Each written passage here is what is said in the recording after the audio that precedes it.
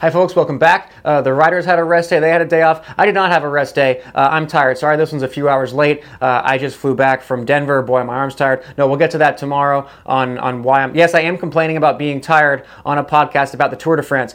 They can't hear me, okay? And don't tell them. Today's stage 10, was an absolutely fun mess. I would actually say to watch this whole stage, there was never anything not going on. There was never a lull. There was an early breakaway. There was too many riders, and the GC guys, Pogacar and Jonas Vingegaard, were in the break. Then the breakaway formed out of the breakaway. At some point, Wout and Van der Poel were attacking together, and then the breakaway was a real nail-biter down to the very last kilometer. There was no telling who would win, no script today. A fun, chaotic Tour stage, really the most we've had so far. Today's sponsor is Inside Tracker. They're doing a big discount. Prime savings code saves you 30% only through July 12th, only through tomorrow as I record this. So when you're a pro, you're always doing for the UCI requires regular blood tests for the anti-doping, and you use that to track your fitness, your health, what you're missing. The annual blood test that you get from your doctor is a very small piece of the picture, and if you do it more often, you're seeing like, oh, I'm down this month, let's add a supplement. I'm down this month, I'm up this, let's eat less of that.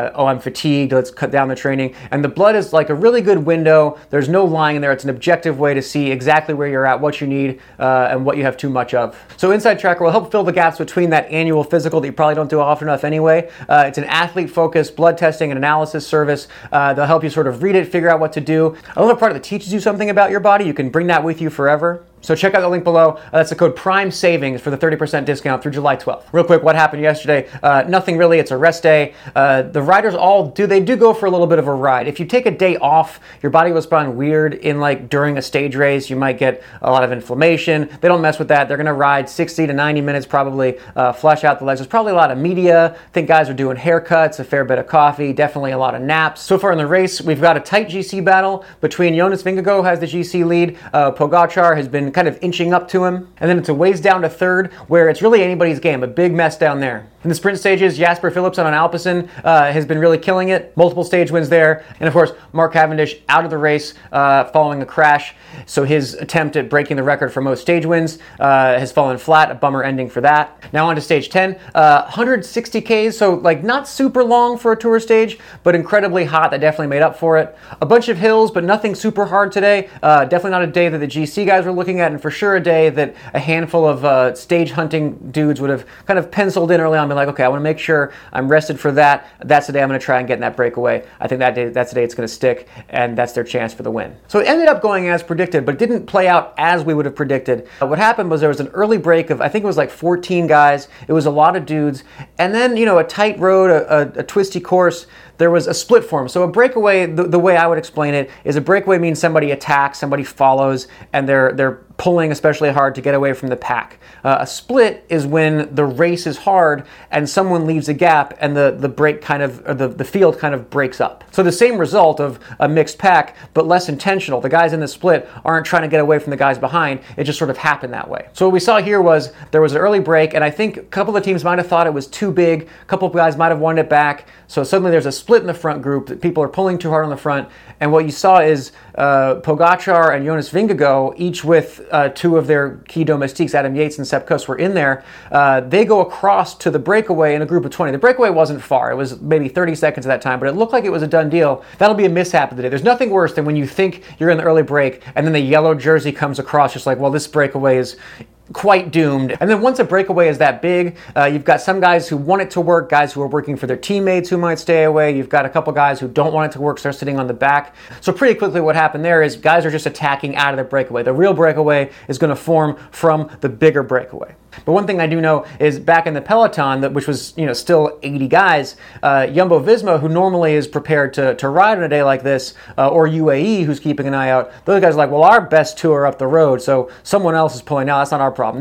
No one in the peloton really knows who's in the break until it gets its minute, and then they kind of go through the names on the earpiece. There's a reshuffling, a sort of common. They're like, wait a minute, I don't want that guy to get up the road. Now we got to bring that back. We got to get somebody across to it. So that's what was going on today for sure. But once the GC leaders get across to the break, now the breakaway is going a little bit slower. Meanwhile, from a really hard start, a bunch of the sprinters were getting dropped. So they were in a group behind. They're waiting for the early break to go so the race can slow down, and then they can catch back on. Meanwhile, the front break is going a little bit slower because they just got too many guys. They're just a complete shit show. So at some point, dudes attacked out of the breakaway, formed a new breakaway, and the rest of the field, we'd call it welded together, just sort of this big mush. More riders, the bigger the groups, they always kind of move forward and suck up the smaller groups. You can sort of count on that. And you can also count on the sprinters to do something a little bit questionable in the cars with some sticky bottles, and they manage to get across to whatever they need to and get their job done, and the officials are going to look the other way. So breakaway number 2, the real breakaway, finally went, and a bunch of the guys you'd sort of expect. Your Chavez, your Alaphilippe, Ben O'Connor, Ineos had Kwiatkowski in there. Strong move.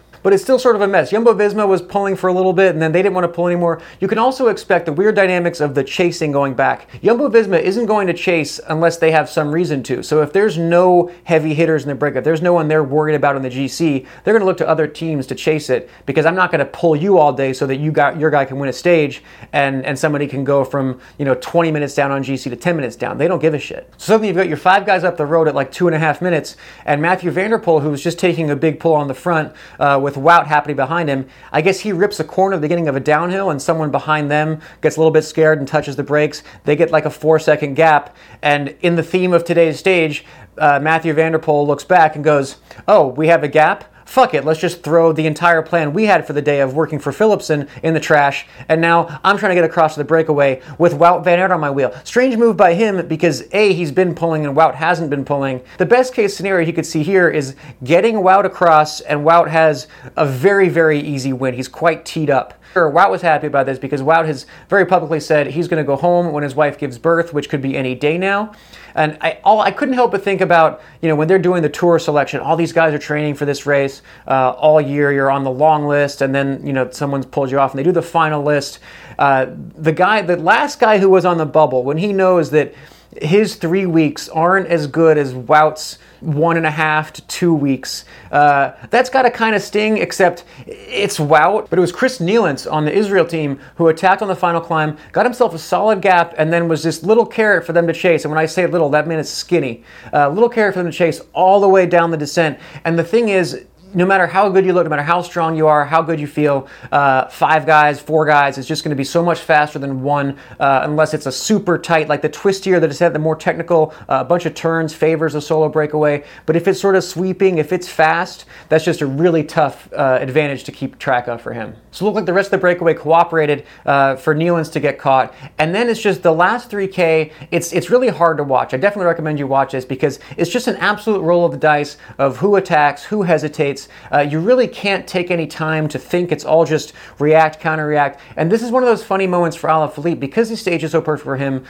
He was coming off on the climb. He wasn't having his best day, but he was still in there. And I think it's a beautiful equalizer in bike racing, where if you're favored, if it's a flat road, God bless you, because everyone knows that you're kind of the best guy, and they're marking you out. Being the best guy is often a disadvantage in a situation like that. So if one guy attacks, everyone looks at Alaphilippe, oh, you got to catch that. And it's like, well, if I bring back every move in the last K, then I definitely can't win. So you just see this cat and mouse, chicken egg situation going on, and it could have been anybody's game. The guy who played it perfectly was Bilbao, and you can watch, he follows an attack, and by the time he kind of gets across, he times it perfectly. By the time he gets across, he's never going to be expected to pull. There's no way he's going to pull. Meanwhile, you see Ben O'Connor, who hesitated a little bit, got away from the group, looked like he was kind of the strongest in the last few K today. Bilbao looks back and sees O'Connor coming, and he doesn't panic. He doesn't start to launch, because he knows that O'Connor just put in a big effort to get across, and he kind of just had 40 seconds of not super easy, but sitting on a wheel when O'Connor didn't. He knows he has the advantage in the sprint, and when he launches his sprint,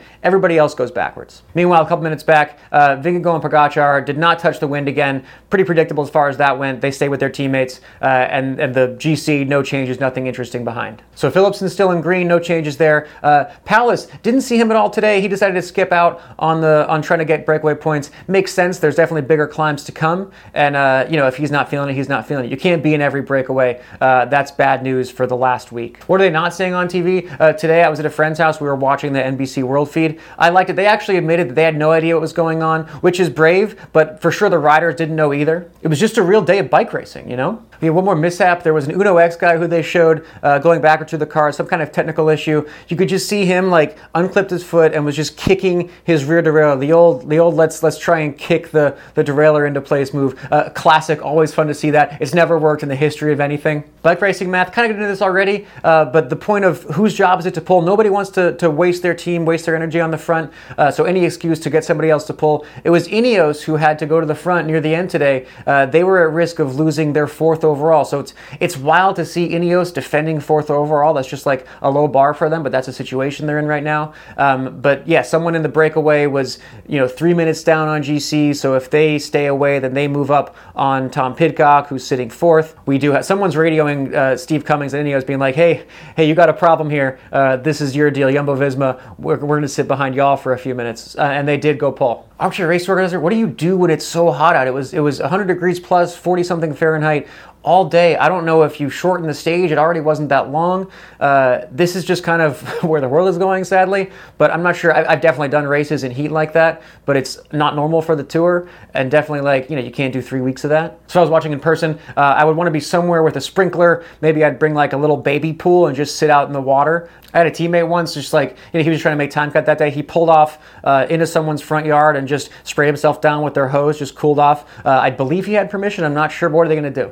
Armchair team director, it still felt weird to see Pogacar and Jonas off the front at the beginning. I think you just want to keep them with as many of their teammates as possible at all times. I'm quite sure they weren't like, oh, let's get in the breakaway. But I think they saw a chance like, oh, we're both here. This is sort of neutral. Let's see who's missing on. Let's see an opportunity of who can we freak out right now in the peloton. But overall, weird move by team directors not be like, hey guys, go back, let somebody else do this part. You guys are sort of important to be sweating in the first 15K of 160K day at 100 degree heat, etc., etc. I would just want them on the wheels as much as possible as a rule. Unanswerable hypotheticals, anything could have happened in the last few K. If Alaphilippe had gone at 1.4K, that's different from if he'd gone at 1K.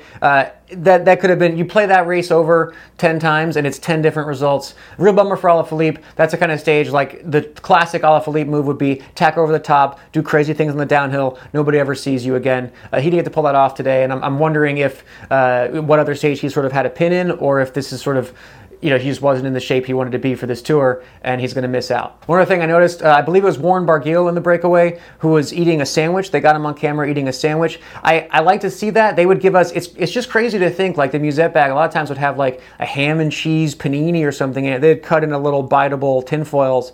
But I think a lot of guys, most of these days, they're just smashing the pure gel and sugar. It's a little bit old school, I think, to be eating a full-on sandwich. I'd love to see that. I was bummed that it split up in the last couple K. I was hoping it would just be those 5 guys to the line. It's just always really funny watching climbers sprint, myself included. We didn't really get to see that today. The only guy who had energy to sprint just immediately won. So definitely watch it if you just like to see a real mess of a bike race. It kind of just felt like a one-day race today. Felt to me like nothing important happens in the grand scheme of the race. So if you're sort of following that, you can have my permission to skip it. I think you will want to skip it tomorrow. Look super flat. Turn on with 10K to go. You're going to be fine. My prediction, I'm going out on a limb here. I'm going to look real smart if this works out. I think Fabio Jakobsen, I'm not going to call him for the win tomorrow. He's been off the back. He's been having a rough tour, crashed early, real beat up. I'm calling him to jump in the top 5, maybe the top 3 in the sprint tomorrow, but to quite be in there, I think he would have pulled out if he wasn't feeling it. I think he feels like he has some tricks up his sleeve, a couple watts left in the tank, or he would have gone home already. All right, that's it for today. Thanks for watching, listening. Please comment, share, etc. Shout out to the guy on the flight in front of me today who was listening to that. That was awesome, and cute dog. All right, see you tomorrow.